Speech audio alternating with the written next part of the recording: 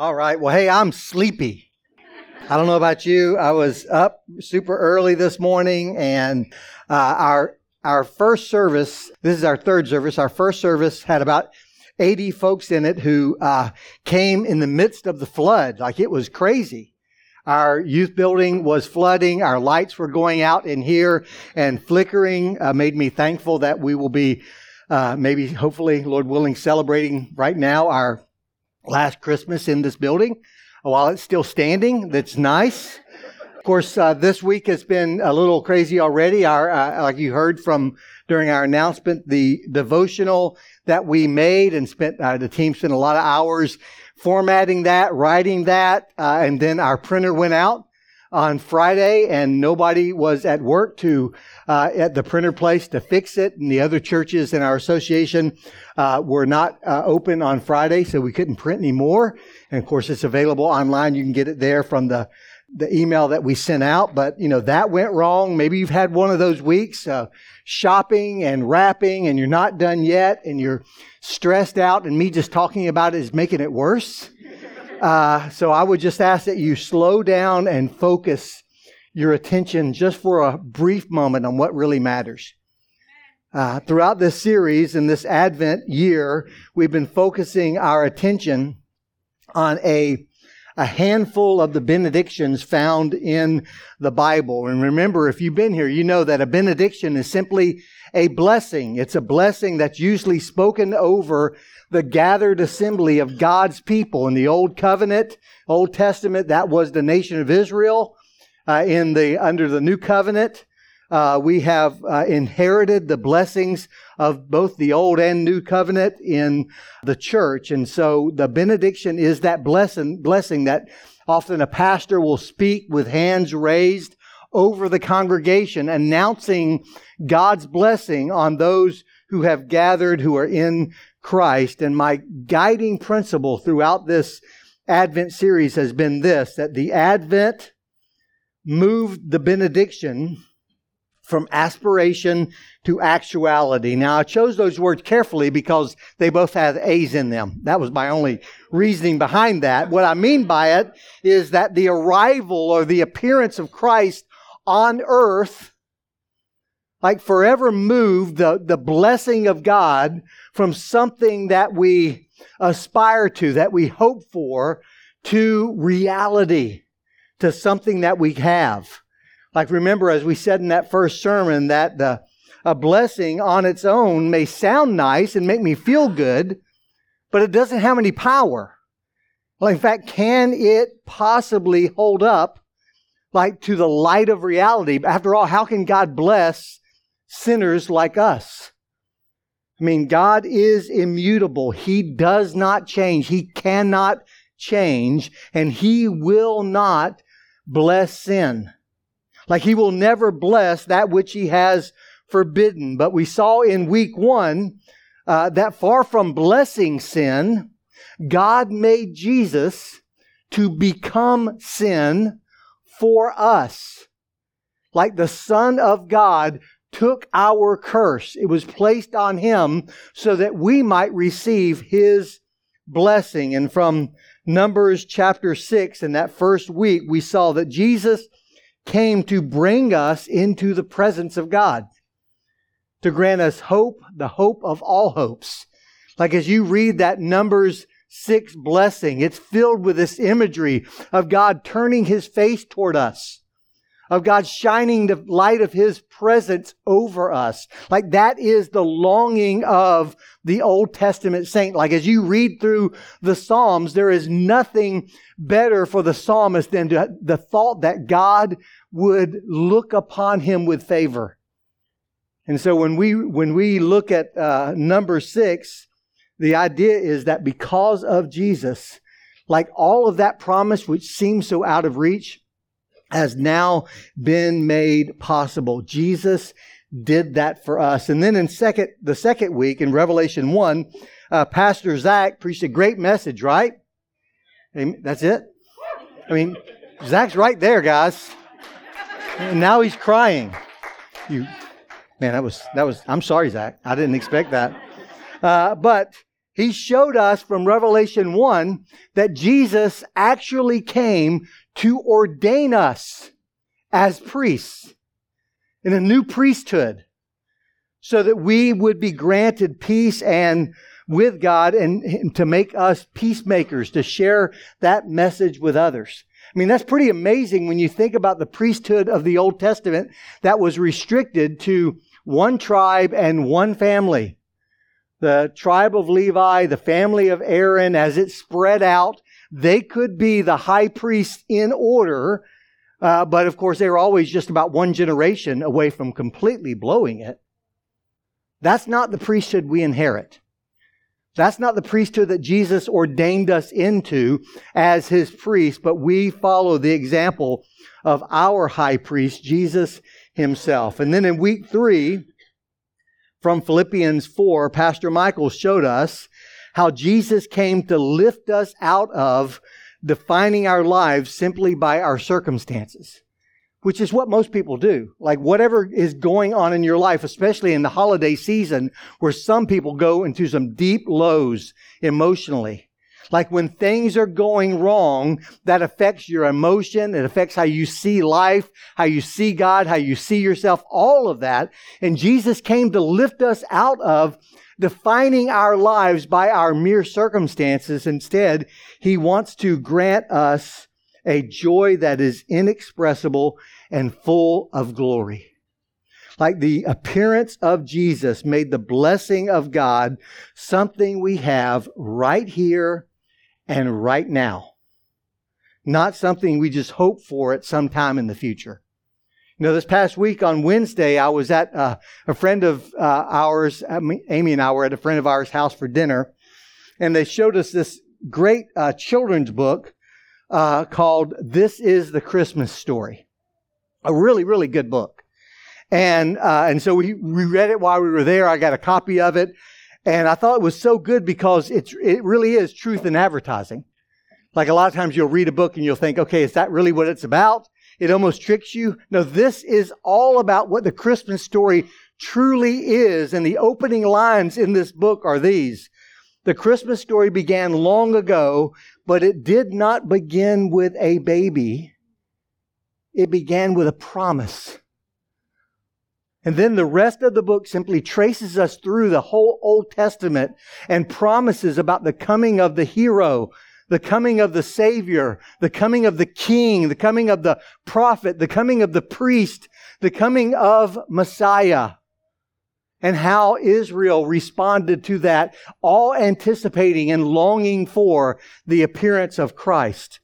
I mean, the first promise about Jesus actually comes in the book of Genesis, chapter 3, verses 15. And it's a promise that Jesus, when He comes, will defeat our enemy. In fact, it's a promise that God made not to Adam and Eve, but God actually makes this promise to Satan, kind of taunting him. Like God says, I will cause hostility between you and the woman, and between your offspring and her offspring. He will strike your head, and you will strike his heel. Like what does God say to Satan? He's like, hey, there's coming a child born of a woman, and when he comes, he is going to crush you under his boot. And of course, John in 1 John chapter 3, verse 8 explains it this way. He says, the reason the Son of God appeared was to destroy the works of the devil. Like Jesus came to obliterate all that the enemy brought. This accuser of the brethren, this devil. Like Jesus came to make right everything he turned wrong and to crush him under his shoe. Hebrews 2, 14 and 15 unpacks it a little bit more with these words. It says, because God's children are human beings made of flesh and blood, the Son of God also became flesh and blood. For only as a human being could He die, and only by dying could He break the power of the devil, who had the power of death.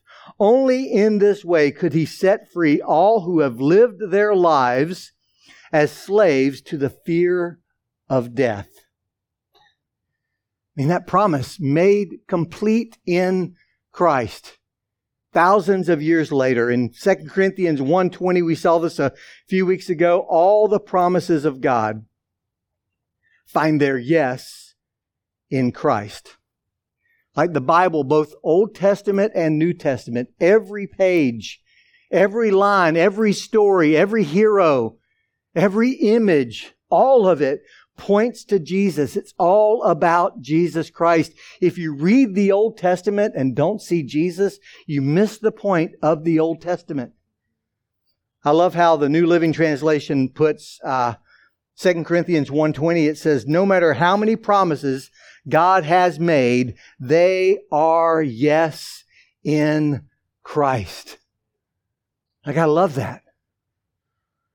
Which kind of leads us to ask, just how many promises has God made? I mean, after all, the Bible really is a book that's full of promises. I mean, what is a covenant? Like both in the Old Covenant and the New Covenant. What is a covenant but a binding promise? Like, that's what a covenant is. It's a promise with a hook. It's a promise with a consequence. It's a promise with like a guarantee. I will do this thing, and here's the evidence. Here's the proof. Here's the sign. R.C. Sproul writes of covenants and promises. He says, we exist as the people of God because He has made and kept promises to His people. We can be a part of the family of God because our God makes and keeps His covenants. God never breaks or changes His promises. Covenants are everlasting promises to which God committed Himself forever. Now, for some promises or covenants in the Scripture, they are what we would call unilateral, meaning that only one side has to swear allegiance to this. Like, it's going to happen regardless of if you get on board or not. I mean, for example, Habakkuk 2:14, for the earth will be filled with the knowledge of the glory of the Lord as the waters cover the sea. Like, that's what God is doing. That's what God is ultimately going to do. There's going to come a day when everyone everywhere will recognize what God has done. They'll connect the dots from creation to the Creator. Like, you can either get with the program or get out of the way, but God is going to do that. Right? I mean, another unilateral promise is found in chapter 12 of Genesis when God speaks to a man named Abram, and He says to him, all the peoples of the earth will be blessed through you. This is what I'm going to do. Count the stars. Count the sands on the seashore. So shall your offspring be. That's a unilateral promise from God. But there are also some bilateral promises, meaning that God makes a promise, but He links it to our obedience in some way, our activity. And here's one of those. Whoever calls upon the name of the Lord will be saved. Will everyone be saved? No. Only those who call upon the name of the Lord will be saved. That is a bilateral promise from the Scripture. And so with that said, how many promises are there in the Bible? Well, years ago, one student of the Bible spent about 1.5 to 2 years reading and rereading his Bible and carefully marking every promise of every kind. Promises made between people, promises that we make to God, and he added them all up and then categorized them, and he came up with the fact that God has made a total of 7,487 promises in the Bible to mankind. I mean, there are other kinds of promises, but God has made 7,487 promises to mankind. For every 8 promises in the Bible, 7 of them are found in the Old Testament. Which means, if you haven't read the Old Testament, then you are missing out on 87.5% of all the promises of God. In fact, in just 3 books in the Old Testament, Isaiah, Jeremiah, and Ezekiel, they have over 1,000 promises each, which means that these 3 books account for 1/3 of all the promises of the Bible. I I mean, just a brief commercial break here. Guys, read your Bible. Seriously. Like, make 2024 the year of the Bible for you. Like, you need to read the Word of God. If you haven't read the Bible, I understand if you've been a Christian for like a month or 2 months and you haven't read the whole Bible, I'll give you that. All right? But if you are a believer in Christ and you've been a Christian for a couple years, 5 years, 10 years, and you've never read the entire Bible, there's only one thing you need to do. Repent. Like, God has given us His Word and He wants us to dwell in it. In fact, last year, Amy and I, my wife, gave our church family the Dwell app for the year. So you're able to listen to the Bible, different translations, different readers, different background music. It's a really cool app. And this coming year, the church is continuing that blessing for our church family so that you continue to use the Dwell app. But so far, as of this morning, about 2.5 hours ago, our church family has listened to nearly 274,000 minutes of the Bible this year. I mean, that's 15,000 or more minutes every single month. That is awesome. Well done. Like, well done, church family, for doing that. But I just encourage you, guys, if you've never read through the whole Bible, do it this year. There's a reading plan on the Dwell app called The Whole Bible, straight through 365 days through the Bible. That's a great one.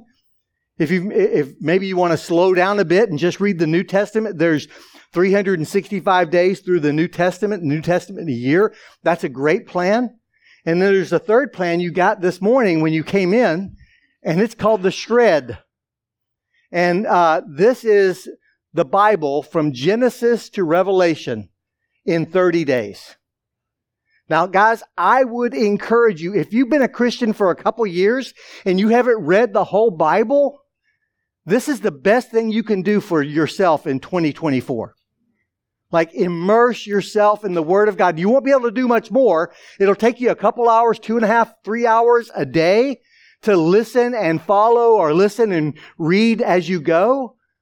But what else are you going to do? Watch TV? Like, cheer for teams you don't care about?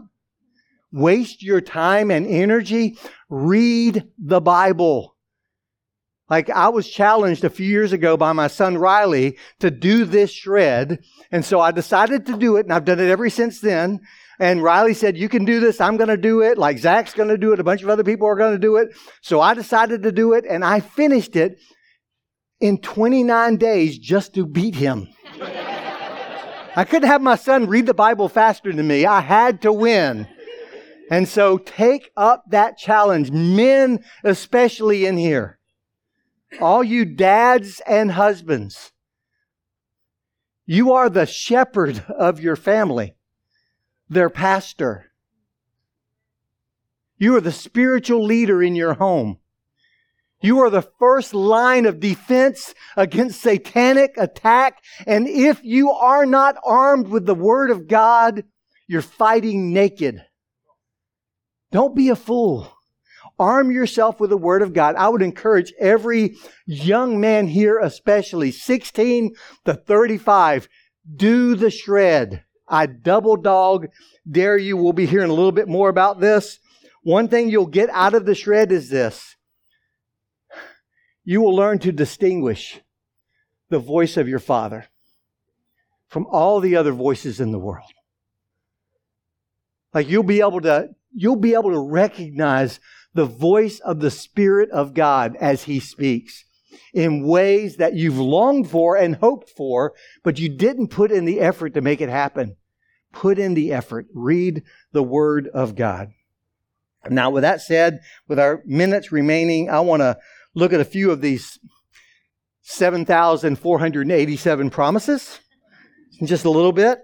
Look at as many as possible. These are made available to us because of what Jesus has done, because God sent His Son as we celebrate on Christmas.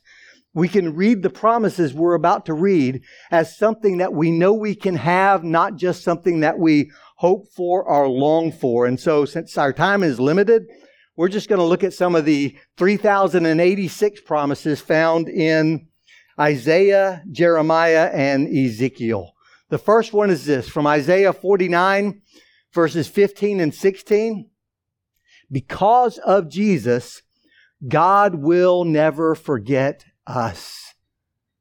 Because of Jesus, God will never forget us. God says to the prophet, can a mother forget the baby at her breast?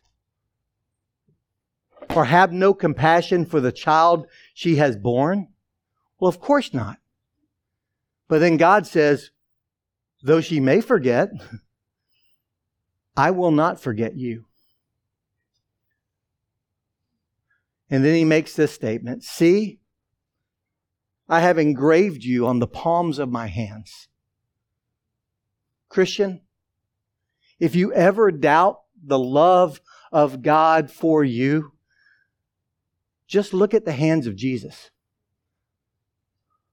Like Jesus has engraved you on the palms of His hands for all eternity.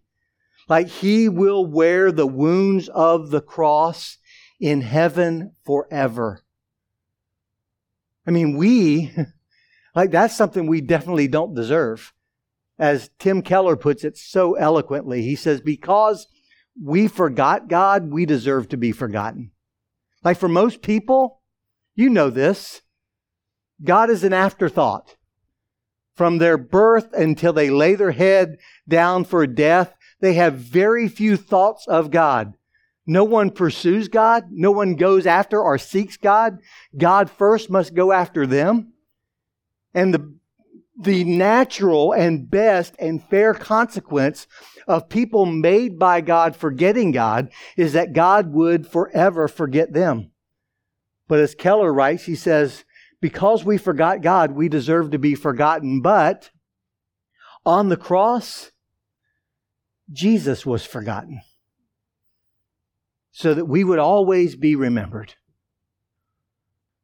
The promise from Isaiah 49 is because of Jesus, God will never forget you if you are in Christ. But there is something He will forget. Isaiah 43 verse 25 tells us that because of Jesus, God will not remember your sins.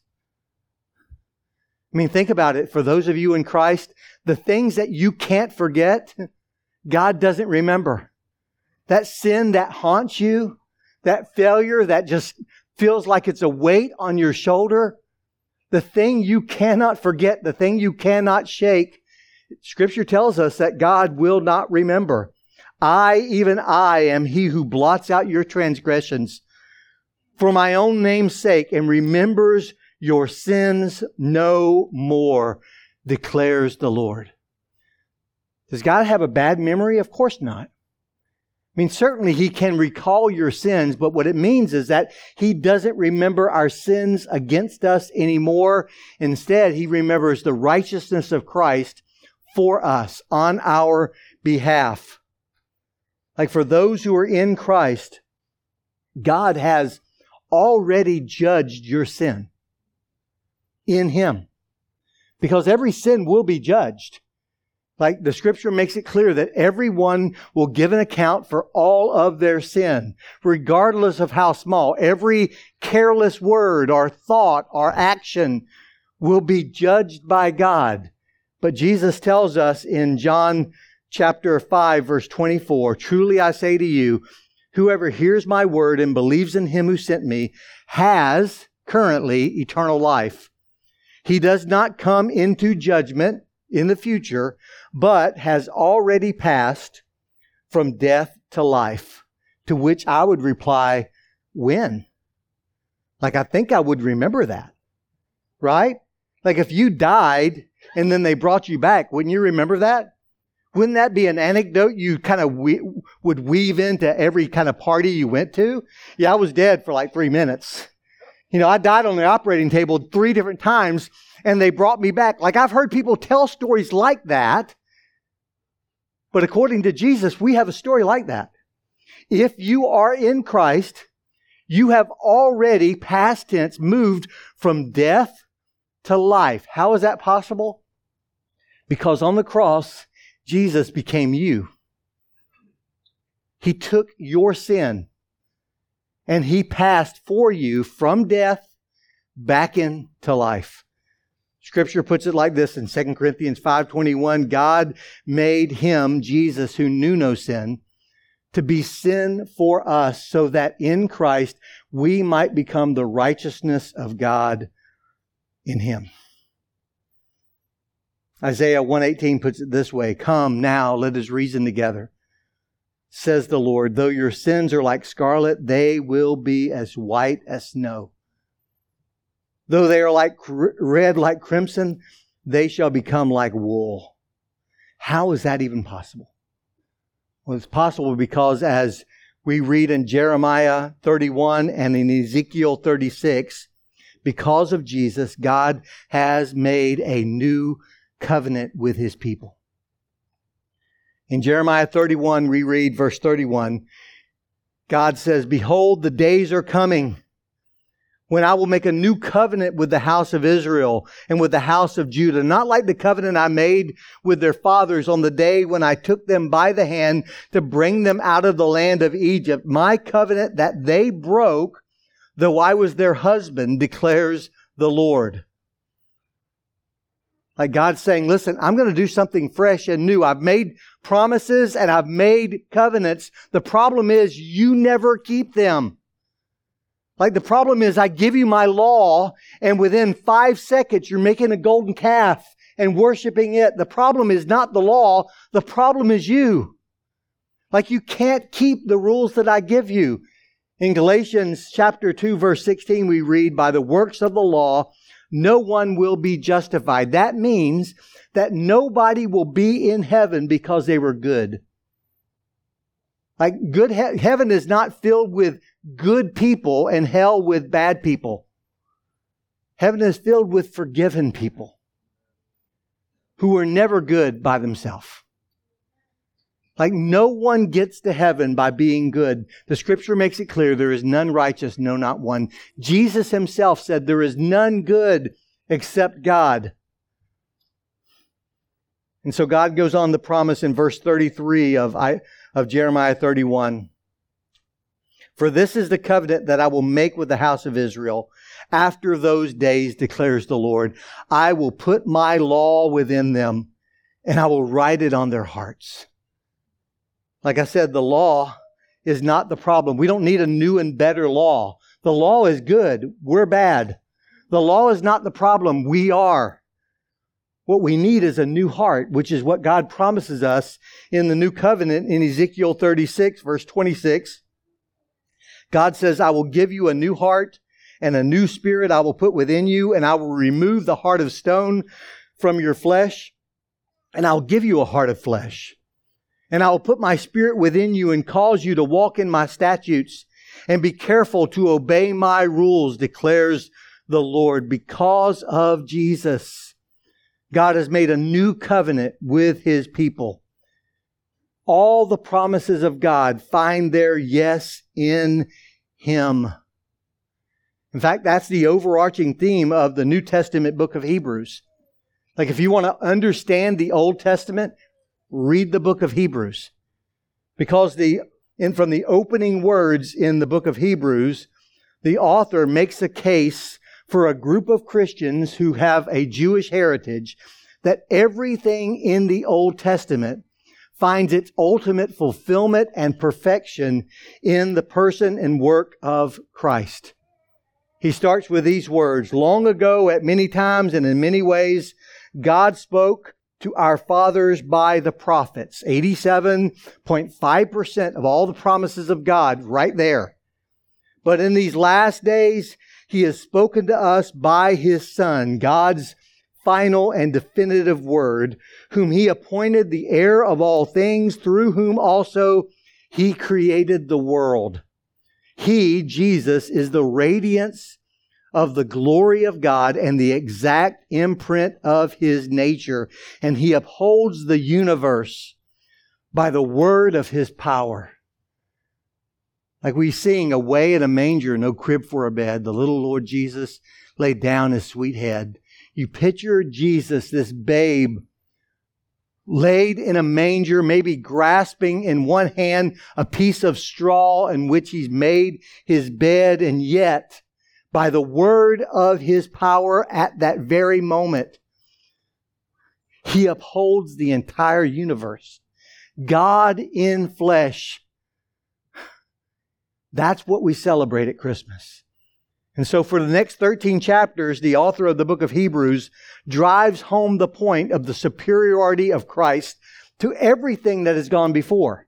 He doesn't do it to slam the Old Testament. He loves the Old Testament. He loves the Hebrew Scriptures. He loves the law of God and the prophets, the example of people like Moses and David and Enoch. He does it to say, listen, all of this is good, but it's just a sign pointing to Jesus. It's just a shadow, but Christ is the substance. And so an outline of the book of Hebrews might be as simple as this. Jesus is better. Jesus is better than the prophets of old. He's God's final word. Jesus is better than the angelic messengers. Like He is the creator of those angelic messengers. Jesus is a better Moses, the great deliverer. Jesus is a better high priest because He doesn't have to offer a sacrifice for His own sins before He offers a sacrifice for the people. Jesus, in fact, offers a better sacrifice. According to Jesus Himself from John 10:11, Jesus said, I am the good shepherd, and the good shepherd lays down His life for the sheep. See, Jesus offers a better sacrifice because Jesus Himself is that sacrifice. And because of that, Jesus is a better Adam, keeping the law of God. He's a better Abraham, fulfilling the promise of God. He's a better David, ruling the kingdom with righteousness. He provides a better and more lasting Sabbath. Jesus offers a better and eternal kingdom. And the book of Hebrews captures all of this by basically saying this, that Jesus is the mediator of a better covenant. And all of these claims kind of reach their crescendo in a benediction, which is what this series is all about. And so as I read this, I want you not just to hear the words of your pastor, but I want you to receive this promise from your Father as if it's written to you. Because, church, it is. This is your Father and His word for you. So this is what He speaks over you. Hebrews 13, verse 20 and 21 says this. Now may the God of peace, who through the blood of the eternal covenant brought back from the dead our Lord Jesus, that great shepherd of the sheep, equip you with everything good for doing His will, and may He work in us what is pleasing to Him through Jesus Christ, to whom be glory forever and ever. Amen. Can I just point out a couple things about this benediction before we close? The first thing I want to point out is that this benediction begins and ends with Jesus. The blood of the new covenant and the one who receives all the glory, Jesus. This benediction is made possible because of Him. They would just be words on a page and an empty promise if it wasn't for the sacrifice of Christ and the blood of the eternal covenant. This benediction is also a declaration of absolute confidence in God. The writer of Hebrews believed this. He knew this to be true. Like he had seen the track record of God in making and keeping promises, and he just drew this out of the Scriptures, out of the history of God's people under the inspiration of the Holy Spirit. It's a declaration of absolute confidence in a God of peace. which maybe from where you're standing, that doesn't seem like a big deal. But if you understand the Scriptures, that's a huge deal. Because the disposition of God towards sinners is anything but peace. It's wrath. It's judgment. The hostility that God has with our enemy is the same hostility He has with mankind who is rebelling against Him. And yet we read in these words that this is now peace, is the eternal and unchanging disposition of God toward all of those who are in Christ. It's not something we hope for. It's something we have. And it's made possible by the blood of the eternal covenant. The blood of Christ, purchasing all the promises of God. I mean, these promises, remember, go way, way back. Like it started with a promise in the garden, which was really just a taunt to the enemy. A child born of a woman will crush you under his feet. And it leads to a promise made to a man on a hillside named Abram. I will bless you, and one will come forth from you who will be a blessing to all the nations. And then a king would receive a promise that someone from your lineage would sit upon the throne and shepherd the people of God into eternity. And hundreds of years later, a prophet would be promised that this shepherd king who is to come, that a virgin would give birth to a son who would be called Emmanuel, God with us. Like the eternal covenant was guaranteed because of the blood of Christ and because of the fact that Jesus was brought back from the dead. Which you read right here. He brought back from the dead our Lord Jesus, that great shepherd of the sheep. Like that's God's way of saying, here's how you can trust me. If He lives, you will live. If He lives, all my promises are true. And so Christ is the yes and amen to all the promises of Scripture. It identifies Him as the great shepherd of the sheep. He's the great shepherd because He lays down His life for His sheep. No one takes my life from me, but I lay it down of my own accord. And because He does, the dilemma we faced with the law of God is over. Like He says, that this great shepherd of the sheep will equip you with everything good for doing His will. And may He work in us what is pleasing to Him. Like Paul writes it this way. He says, as you have obeyed me when I'm there, obey me even when I'm gone. Like work out your own salvation with fear and trembling. But it's God who works in you both to will and to work according to His good pleasure. Like God changes our want to. He changes our desire. He gives us a love not just for His Son, but for His ways, for His precepts, for His law. He changes us from the inside out, just like He promised. I will give you a new heart and a new spirit I will put in you. I will remove the heart of stone and I will give you a heart of flesh. I will put my spirit within you and cause you to walk in my ways. All of these promises are for you if you step through the door of one bilateral promise. There is something you have to do. And this is what you have to do that opens the door for the blessing that's on the screen here.